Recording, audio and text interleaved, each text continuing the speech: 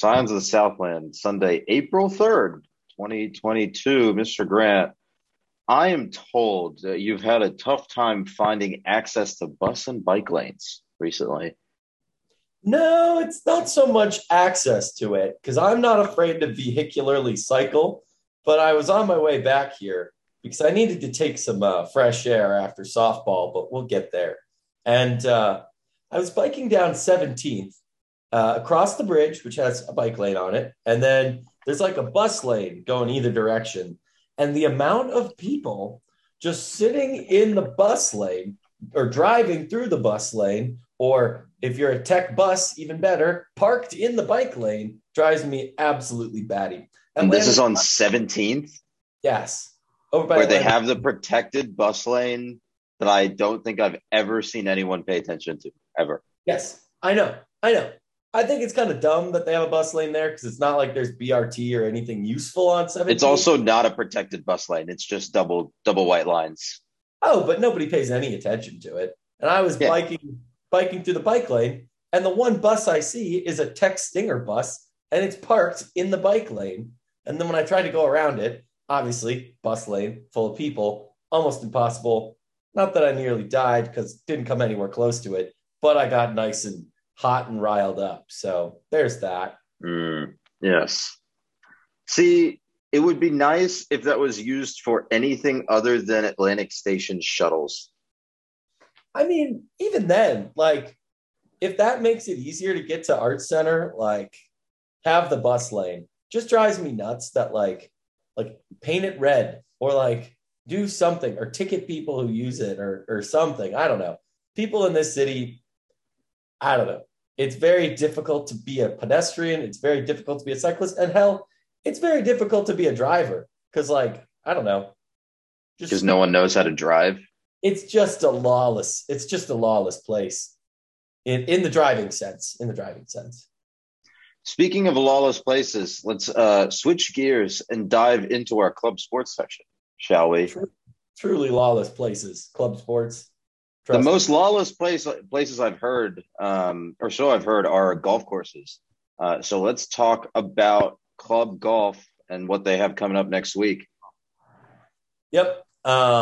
They did wind up coming in fourth last week. I checked out their website, and they'll actually be Please make a pun. Come on, come on. wow. That was They'll be racing. They'll be racing into their tournament at TUP this week.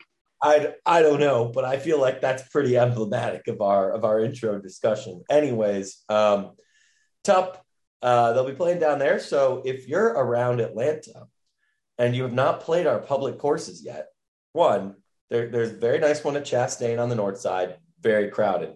There's a very nice one on the east side at Candler, pretty crowded, but it's free if you have the city pass.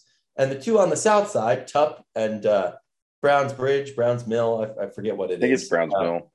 Yeah. Well, anyways, they're going to be at Tup, which is the other one, which I'm honestly considering booking a tea time sometime next week just to like go down there and be happen to be conveniently playing golf nearby. Very interesting to see them playing Tup, the one golf course I feel like I can competently speak about in terms of how it plays. So it'll be interesting to see that shake out. But Tup's really interesting. We can probably save some of my thoughts for that because I don't know if anyone listening to this podcast, Akshay included, has ever played or heard of Alfred Tup Holmes. One, great pioneer, integrated Atlanta golf, and two, the course that bears his name has two holes. I think it's 9 and 17 that come over this cliff, and you tee off on top of this huge ravine, and you have to hit the ball out over. There's basically no fairway. It's kind of like playing mini golf, but you have to hit the ball 200 yards and not have your ball land in the snake pit. Yeah, the creek has signs that says danger snakes. So I have definitely heard of Alfred Tup Holmes. There's a really great, I think there's a really great Archive Atlanta yeah. episode on the integration of Atlanta's golf courses and golf in Atlanta in general. So go check that out for more information. But I mean, it's not like I've played the course. So. Oh no. Well, we can go. We'll round up the From the Rumble Seat crew and go play tough Go home play. club golf. No, I'm sure they'll have a great time. That's a nice little course. I really enjoy playing it. It's very affordable, which is not something that's easy to say about golf. That being said, in terms of our usual hashtag no free ads, the only person and organization I think I will off the bat give a free ad to is Archive Atlanta. So if you haven't heard of Victoria Lamos's podcast, go check it out. It's very good. Yes, it's a spiritual cousin, I feel like, to the weird nitty gritty Atlanta stuff we talk about on this podcast. Jake's still mad that she didn't call him about talking about her Georgia Tech episode. Still mad to this day. I'm not mad. I just said we can give her free advertisements. Moving right along, let's talk some women's soccer real quick. They finished first at their tournament at UNC, which very surprising considering UNC, local college soccer power, at least at the varsity level. They went undefeated on their weekend. What do you got for me in terms of looking at this weekend from, this big picture lens for their season? Yeah, I mean, obviously the fall is big time for them with their nationals and regionals coming in the fall, but UNC as a team Tech ran into a lot in the fall, quite frankly. It's pretty good to see. That's how I'll put it. UNC did knock out Tech from the regional championship 2-0. So always nice to see them come back and avenge that. Obviously, I think you might rather win the regional, but a win's a win. No one's complaining about that. So good to see a win over a familiar team. I honestly don't know the scores. They didn't post them, but man, 14th Street's loud today. Sorry, I keep getting distracted. Anyways, yeah, no, UNC regional champions. So a win on their own field is great to see. They did post the score of the final game, which was a 5-3 win over UNC.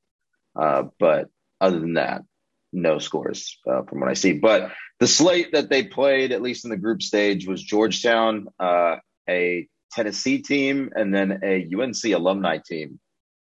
Well, and then the championship was UNC. So really the question mark is those other two games. But I appreciate the commentary from the team being, we straight up ate this weekend. Let's go. So I think that sums it up well. Just going on off of their Instagram stuff, clean sweeps this weekend in Chapel Hill.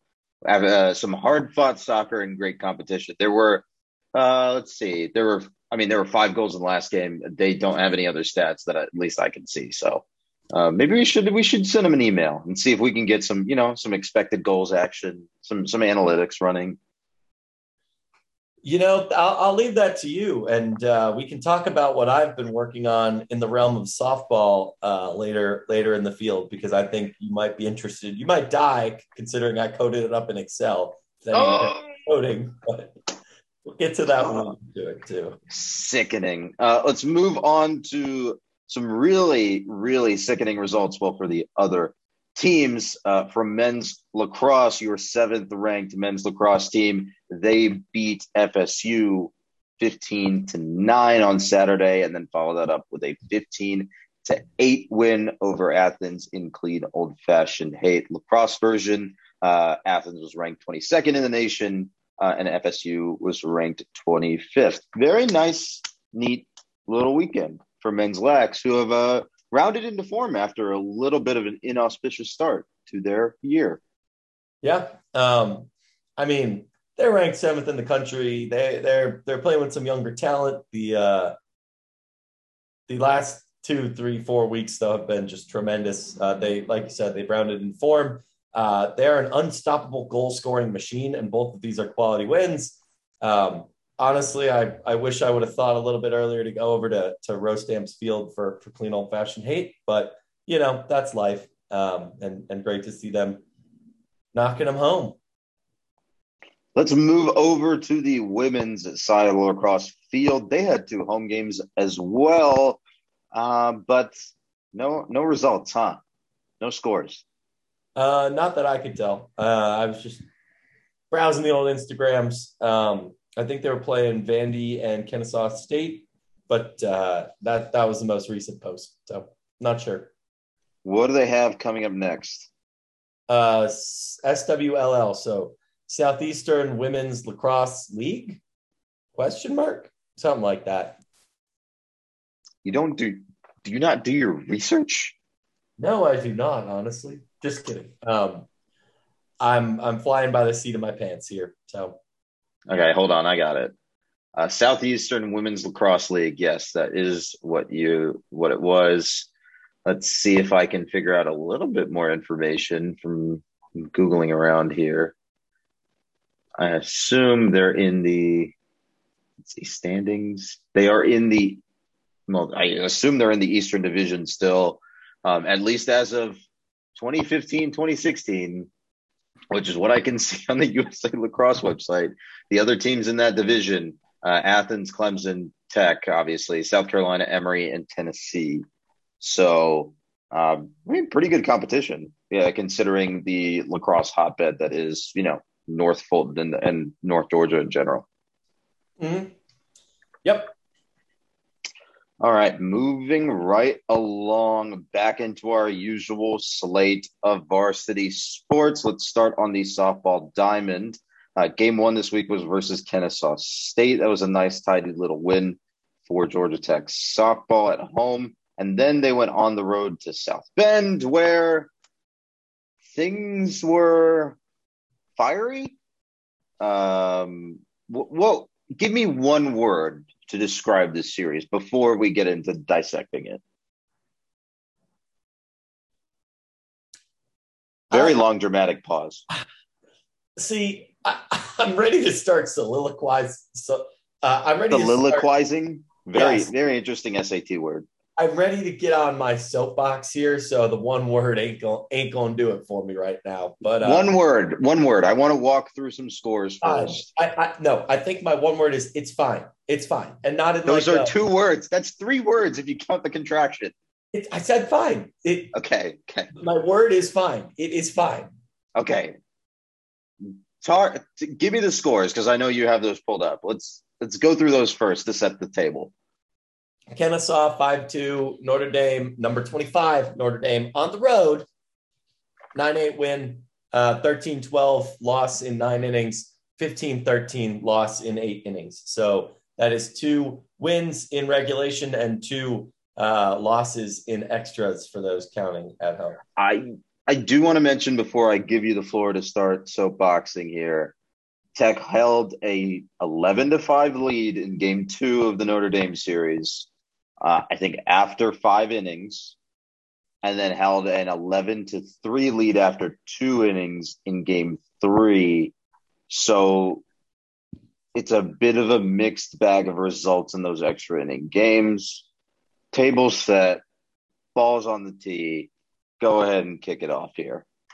See, the reason that it drives me nuts that I'm frustrated and that you're frustrated, and some of that's rightfully so, but the reason it drives me nuts that there's frustration in the air is because, like, at the beginning of the year, if you would have plopped us down and said, hey, boys, lads, 36 games into the season, you're going to be 25-11 and having beat UGA by run rule, having gotten a win over Notre Dame, and been not comfortably in the driver's seat for playoff, but having just rattled off 9 straight wins and 10 out of 13. Sorry, we're 10-3 since the FSU series.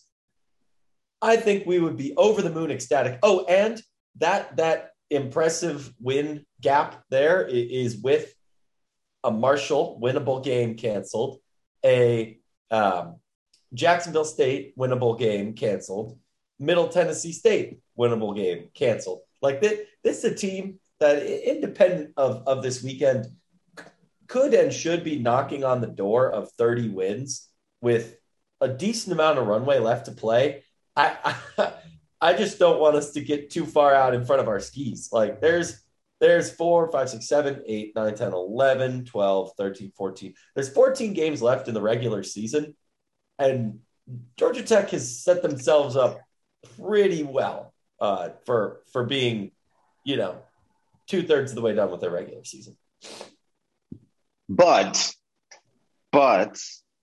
I think that also comes with the caveat that I think we can accept and acknowledge that they have done very well in comparison to what we expected this season was going to be like, and in comparison to what the last couple of seasons have looked like. But at the same time, as you play well during the course of the season, the expectations that you have on a program that's growing like this start to creep upward and upward, and you sort of expect them to be like, hey, you expect them to be very competitive, and almost and competing and winning these sorts of games versus competition that they are, equal or maybe just a little bit below, or maybe just a little bit above. It's really unclear, considering the series was a 1-run game in the first game and the second game, and then those latter 2 games went to extras. It's really, baseball is random sometimes, right? So, it's like saying softball's random. It's like saying you flipped a coin 3 times. Yeah, winning 1 out of 3 is expected. Winning 2 out of 3 is expected.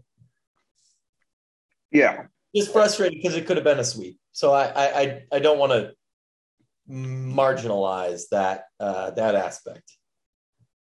Yeah, I think this is a case where things can be 2 things, right? I think it can be really great that they're in this position, that they're in the position for us to complain, but it can also be valid about what we're complaining about, right? Because some of these things that came to roost, causing that 6-run blown lead and that 8-run blown lead, are things that we've been talking about over the last couple of years. It's inconsistent pitching. It's a couple of fielding errors here and there. And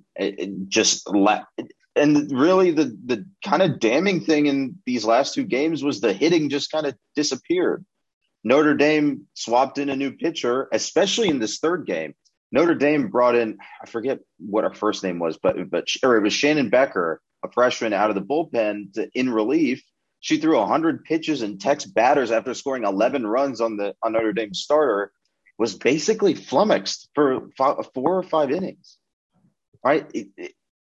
This kind of inconsistency, especially when you're playing teams that you are equal to, which I think has been proven out by these scores here, is maddening, right? Over the course of a 3-game series. Yeah.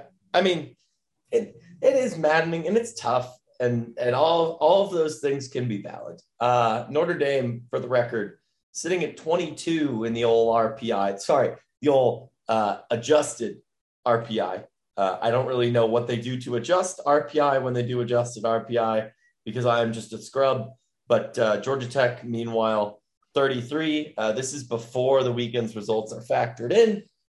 So definitely worth thinking about. But I also think it's worth thinking about and mentioning the fact that we could very well be in a place where we are in a positive feedback loop ACC, if that makes sense. Like Notre Dame, we talked about before this week as a team on the rise, which is very true. They're not necessarily like regional hosting like turf, but a solid, probably tournament 2 seed. Georgia Tech, not really that far from knocking on the door from being a tournament 2 seed. Right now, my numbers have them as a 3 seed. Man, Rev. 14th Street is just legendary today. I'm doxing myself, but I'm moving in a month, so that's okay. But yeah, no. Point is, ACC is really good, and the fact that we're hanging with a decidedly top shelf, top half team is good. And the last, even Syracuse is a team that's been better, but we handled them last week. The conference is coming up, I think, is the really short way to say something that we could probably make a lot longer. I think between the rest the games we have down the rest of the slate, so Boston College, which Boston College non-rev sports, but even then they're a top 70 RPI team. NC State, always can mash the heck out of the ball. They're I think their top 60 is as well, pretty close to that. And then you got Clemson to close the year. That's, you need the ACC wins to get in the conference tournament picture, but I think with 9 games left to play, Tech should be able to safely get at least maintaining like 500 status. I think they're out of the first week. Like I think they're out of the first round, right? Like they're not going to play into the tournament like they have the last couple of years. Yeah. They're safely going to be into that second round of the tournament. You're just playing for seeding. I think before today, they were 6th, I believe, and Notre Dame was tied for 4th. And I mean, they were 6th at 6 and 8, right? And just trailing behind Notre Dame. And Notre Dame has only played 9 games. Tech has played 15 now. So, or Notre Dame has now played 10. Tech has played 15. So, it'll be interesting, I think, over the next couple of weeks to see how that situation evolves as teams like Notre Dame, teams like Florida State, teams like NC State and Louisville get in the rest of their conference schedule. And, Tech has fewer games or Tech is facing teams with fewer games in hand, right? Mm-hmm. And is compared against teams with fewer games in hand. Because right now you look at Tech at 6 and 9 versus Notre Dame at 7 and 3 in conference, and you're like, okay, well Notre Dame must be super good if they're competing with the top of the conference if they're that. But I haven't looked at Notre Dame's schedule, but I would wager a guess that they haven't played a lot of the conference heavyweights yet, whereas Tech in its first 2 weekends played FSU and Duke back to back. I would say that you would be right, because they started off with Virginia, who's solid, but going 1-2 against Virginia. They had a 3-game sweep of Pitt.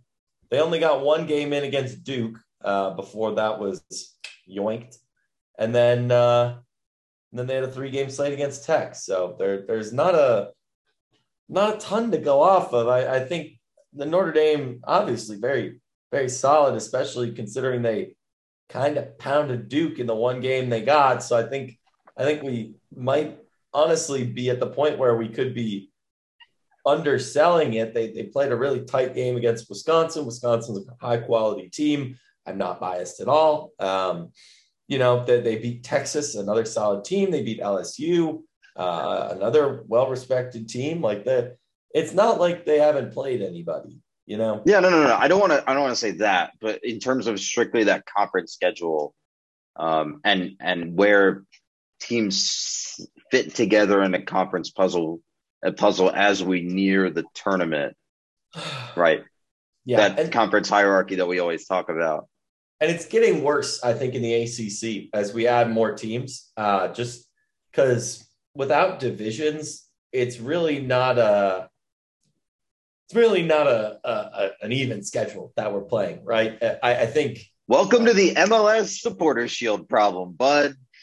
I mean, it's the same thing that the Hockey President's Cup has too. But if you want to like break it out, look at, again, my probably a little bit biased example. You got your northern teams that pick up these conference games a little bit later in the slate, but you're Louisville. If you're Louisville right now, you're looking at a 3-6 record, having already played Georgia Tech, Clemson, and NC State, right? And NC State, they're not having the bestest of years conference-wise so far. They're 5-10, but overall they're 25-13, and they're not that bad. The ACC is brutal this year. And you look at the rest of the slate, and they're getting North Carolina, solid. Syracuse, okay. Virginia Tech, meat grinder, horrifying and scary. Virginia, medium. Notre Dame, solid. Like that's. I wish I had all the slates up here in front of me at once, but it's tough to compare that to the apples, right? Because if you're a team that's catching, if you're Georgia Tech and you're catching Duke, Florida State, Notre Dame, boom, that's 3 out of the top 4 teams in the conference. You're not really guaranteed to get that that even slate all the way across when you're only playing, what is it, 28 conference games, 27 conference games? It the supporter shield in MLS is derided for this exact same reason, and I welcome you to more soccer discourse, as I've always tried to get you interested in. Yes, you play 8 of the 12 other teams in the conference, and I think that is always and understandably so going to result in some disparate outcomes. The good news there, though, is that Tech does catch Boston College next week, and they've, as we've talked about, had some issues. So that's So just to recap, the next week in Georgia Tech softball, they'll play Troy in a midweek at home, and then they will go up to Boston, out to Chestnut Hill, actually, not Boston proper, to play Boston College. And again, just to wrap up, they're still playing with house money, I think, but I think it's also valid to have expected a little bit more from this series, especially when you're spotted a 6 and 8 run lead in consecutive games. Yep, I agree. Let's move on to a team that kind of found itself in dumpster fire in Charlottesville this past weekend. The Georgia Tech baseball was 2-2 on the week. They sort of just beat the crap out of Charleston Southern at home in the midweek. That was a 7-inning game. And then they went to UVA, number 4, UVA in Charlottesville. They posted a 1-2 weekend. They won the first game 6-4. Second game was a 13-9 loss. And today's game was an 18-9 loss, which I believe included another double-digit run inning allowed. Today's starter, Cody Carwile, who we've talked up a bunch in the last couple of weeks, only went 1 2/3 today. So, yeah, no bueno. All right, he might have been yesterday's. I might have the date wrong, but still 1 2 innings. Not great. Hey, the good news is I was at that Charleston Southern game, and I forgot you could have a run rule in baseball. So they were like, "Oh, fight song, game over," and I was like, "Okay." I think it's just a coach's shake on it thing. Yeah. I mean, that's what you can do, because I looked it up afterwards. But in terms of the UVA series, game 1, fine, sure, whatever. But those boys can hit, and those boys can pitch, and our boys can hit. But I have some questions about the pitching. I will say that it was the whatever game that Nate Savino for UVA pitched, and I think it was game 1. Tech got his pitch count up. Like they didn't chase him out of the game early, but they got his pitch count well into the 50s by the end of the second inning, because they were really aggressive at the plate. And I only caught glimpses of games 2 and 3 over the rest of the weekend, but it seems like UVA took that known aggressive stance to the plate and said, okay, if you're going to be aggressive at the plate, if you're going to foul off a lot of pitches, then we're going to adjust our pitching strategy to generate more fly ball outs, generate more ground balls, and force your aggressive strategy to work against you. Yeah, I mean, I can't really reword it. I think that's a solid way to put it. But to be fair, I haven't looked at the stats. I'm shooting from the hip, but but given that they kind of stopped at 9 runs, and I think the starters did well in the other 2 games, I have no reason to not think that was the case. I feel like this is the like almost comically exaggerated version of our kind of nightmare scenario, if that makes sense. Being so uber talented at the plate and just unable to pitch. Yeah. I am frustrated with these results because not just because of the inability pitch consistently, but just that it's like not just one person, right? Like it's a lot of the guys that come out of the pen that have similar struggles with control.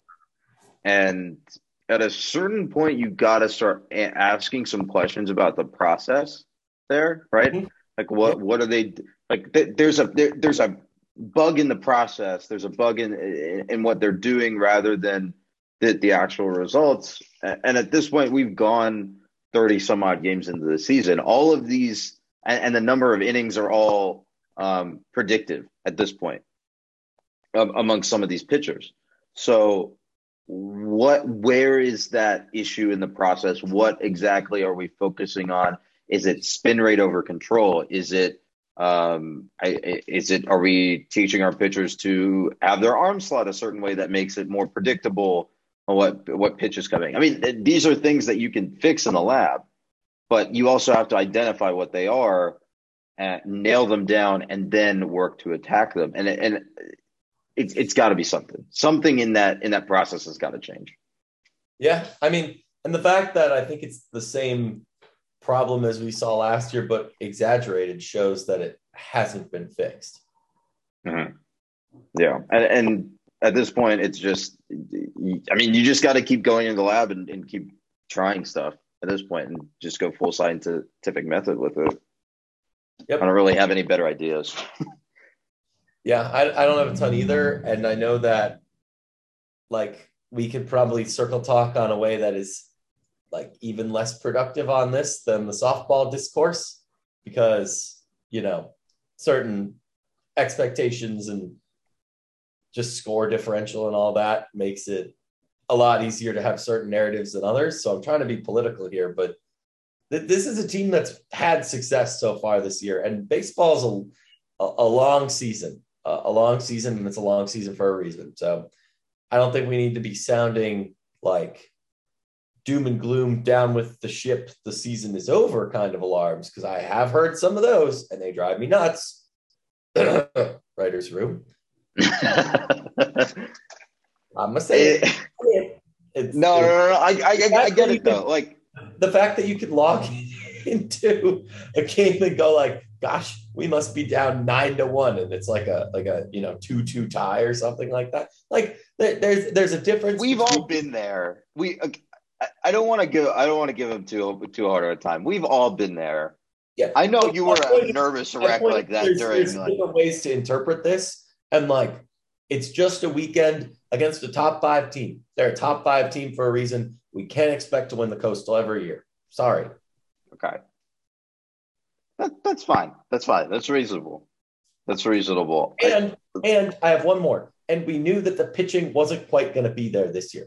Okay. Let me ask you a different question.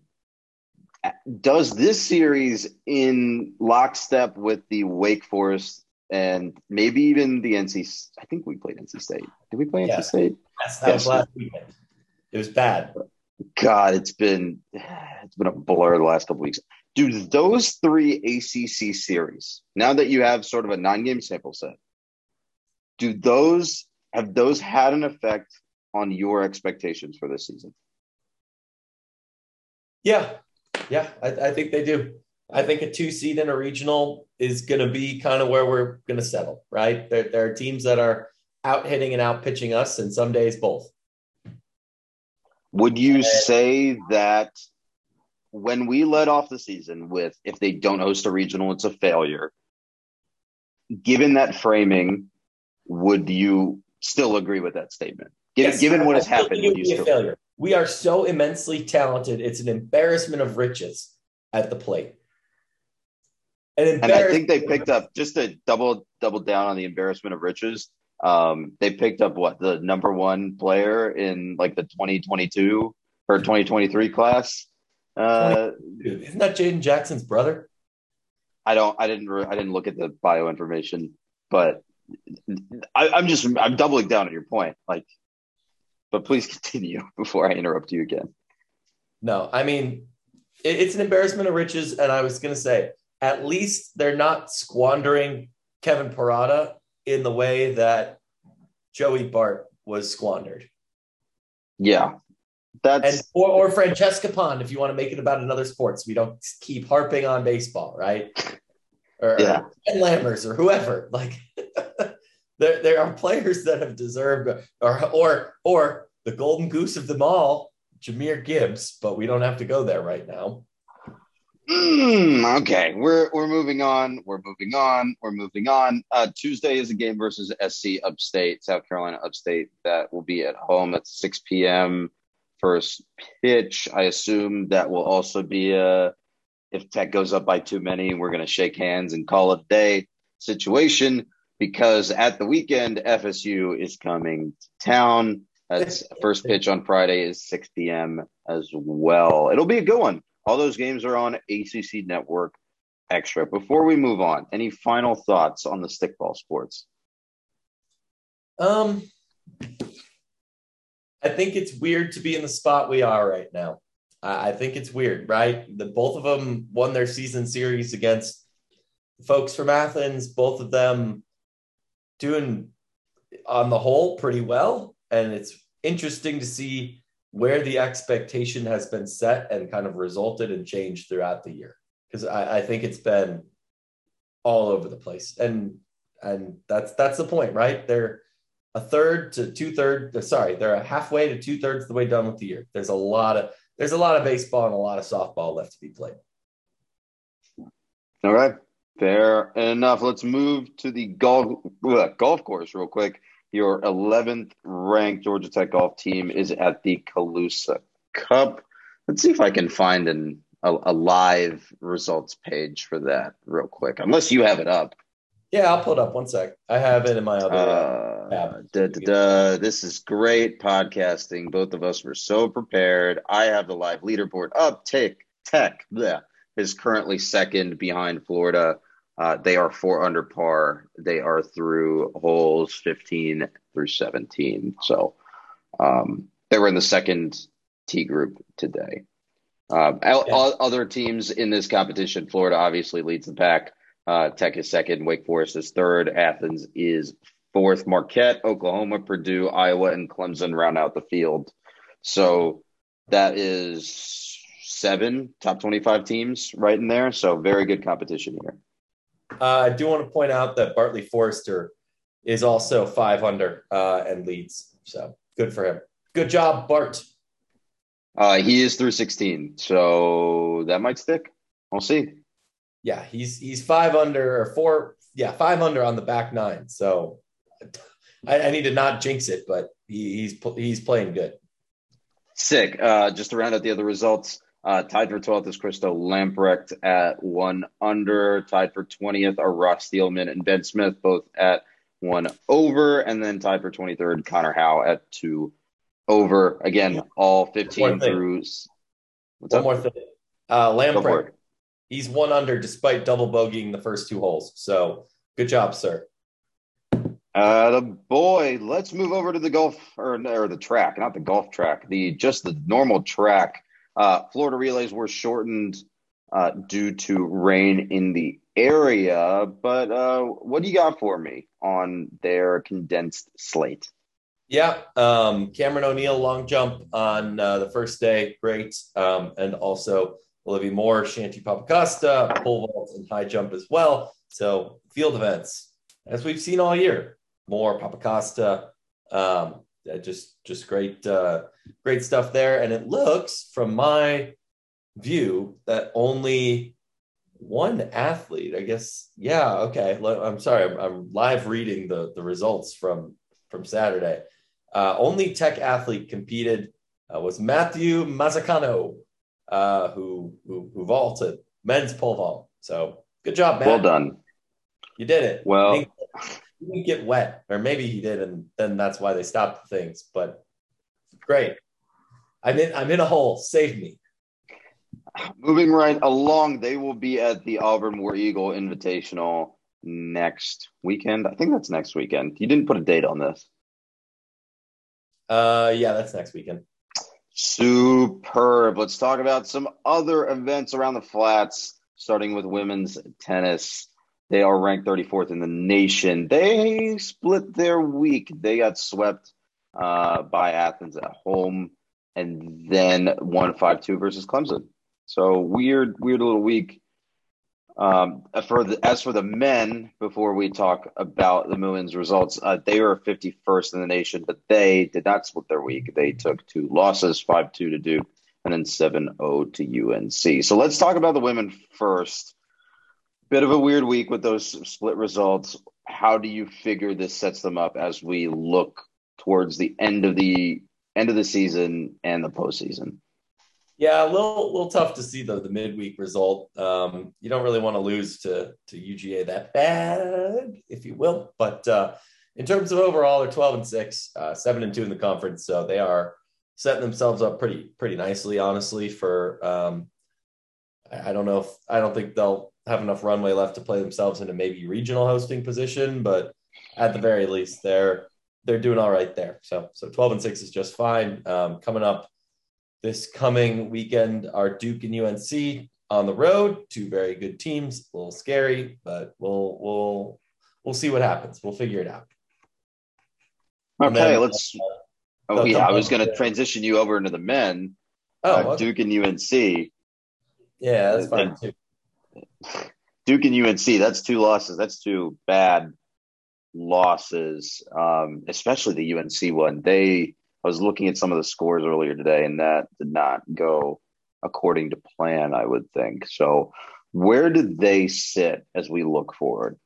Akshay, what's the one thing that you can think of that is an absolute requirement to make the postseason? Being over 500. Yes, right now they are not over 500. So definitely something to keep an eye on. North Carolina State, Wake Forest, solid programs, and then they got Miami and FSU at home. So they need to get some wins here. They if they want to be dancing, they're going to need to go 3-1 because you're going to pick up a loss somewhere in the ACC tournament too. So definitely tough for them. I think this year's probably broken a little bit, not as anticipated for them. Obviously taking a tight loss to Auburn, a tight loss to South Carolina, a tight loss to Georgia, tight loss to Notre Dame, Louisville, number 14 Virginia. Like this has been a very snake bitten team. Mm-hmm. Mm-hmm. That's a tough spot to be. They've lost a lot of quality opponents real close. So, but they have 4 opportunities coming up in the next 2 or 3 weeks here to right the ship, right, and punch their ticket to the postseason. We'll see how that works out. Their 2 opponents from this past week will face off against Georgia Tech women's tennis this coming week. And I was interrupting you, trying to transition you over to talk about the men, but now let's flip back over to Duke and UNC women. What do we got on deck for them? Oh, I was going to say just after that, the ladies come home to close out the year with Virginia and Virginia Tech. So it should be, this is a conference with not a lot of tough outs, especially because there's not a lot of easy outs. I was going to say a lot of the easy outs keep cutting their tennis programs, which drat. That's an ad at you, Pittsburgh. Oof. So yeah, a lot of tennis coming up. A lot of tennis that's not at home this weekend or this coming weekend either. I think we also will not be at home this coming weekend. I think we're going to take the next weekend off because of a couple of vacations that we have coming on. Let's get into the pick 'em before we get out of here. UNC, Kansas, question mark? Rock chalk, baby. My 2-hour alliance with UNC basketball has ended forever. So is Coach K's career forever. I'm not sad. I'm excited to not play games 8-on-5 anymore. I don't think that will change. Let me believe. Let me believe for now. Plug our stuff and let's get out of here. From the Rumble Seat at gmail.com, at FTRS blog on Twitter, from the rumbleseat.com is where you can find the written stuff. This podcast, if you're listening to it, listen, subscribe. To borrow a bit from Ian Happ's The Compound podcast, subscribe, unsubscribe, resubscribe. Goose those numbers. Yeah, exactly. March Madness brackets coming out tomorrow for the championship. If you don't like my seedings originally, I don't really care. They're super biased, and I admitted that everywhere. So please vote for your favorite and vote your conscience. And yes, have fun. Good luck. Have fun. What was the what were the finalists? SEC on CBS versus the Olympic Fanfare. That is a tough one. That is actually really, really tough. See, I knew it was going to be a weird one because it was essentially impossible to seed anything above 16 because they're all iconic and great. But like, woof. You also have to balance the SEC on CBS one with the fact that it might be gone in 2 years. Yeah, that's fair too. I don't know. All I know is that this is not scientific, and I learned that a lot of people have strong opinions about this, which I knew, but You're the one that put together the bracket in order to encourage people to share their strong opinions. I think you brought this upon yourself. that is fair. Also, we have a 5 seed versus a 6 seed. There's an 8 seed in the national championship for basketball, but it's freaking UNC. Why UNC? I mean, it's a monkey's paw situation. Chaos, the blue bloodiest chaos there ever were. And with that, we will see you in 2 weeks.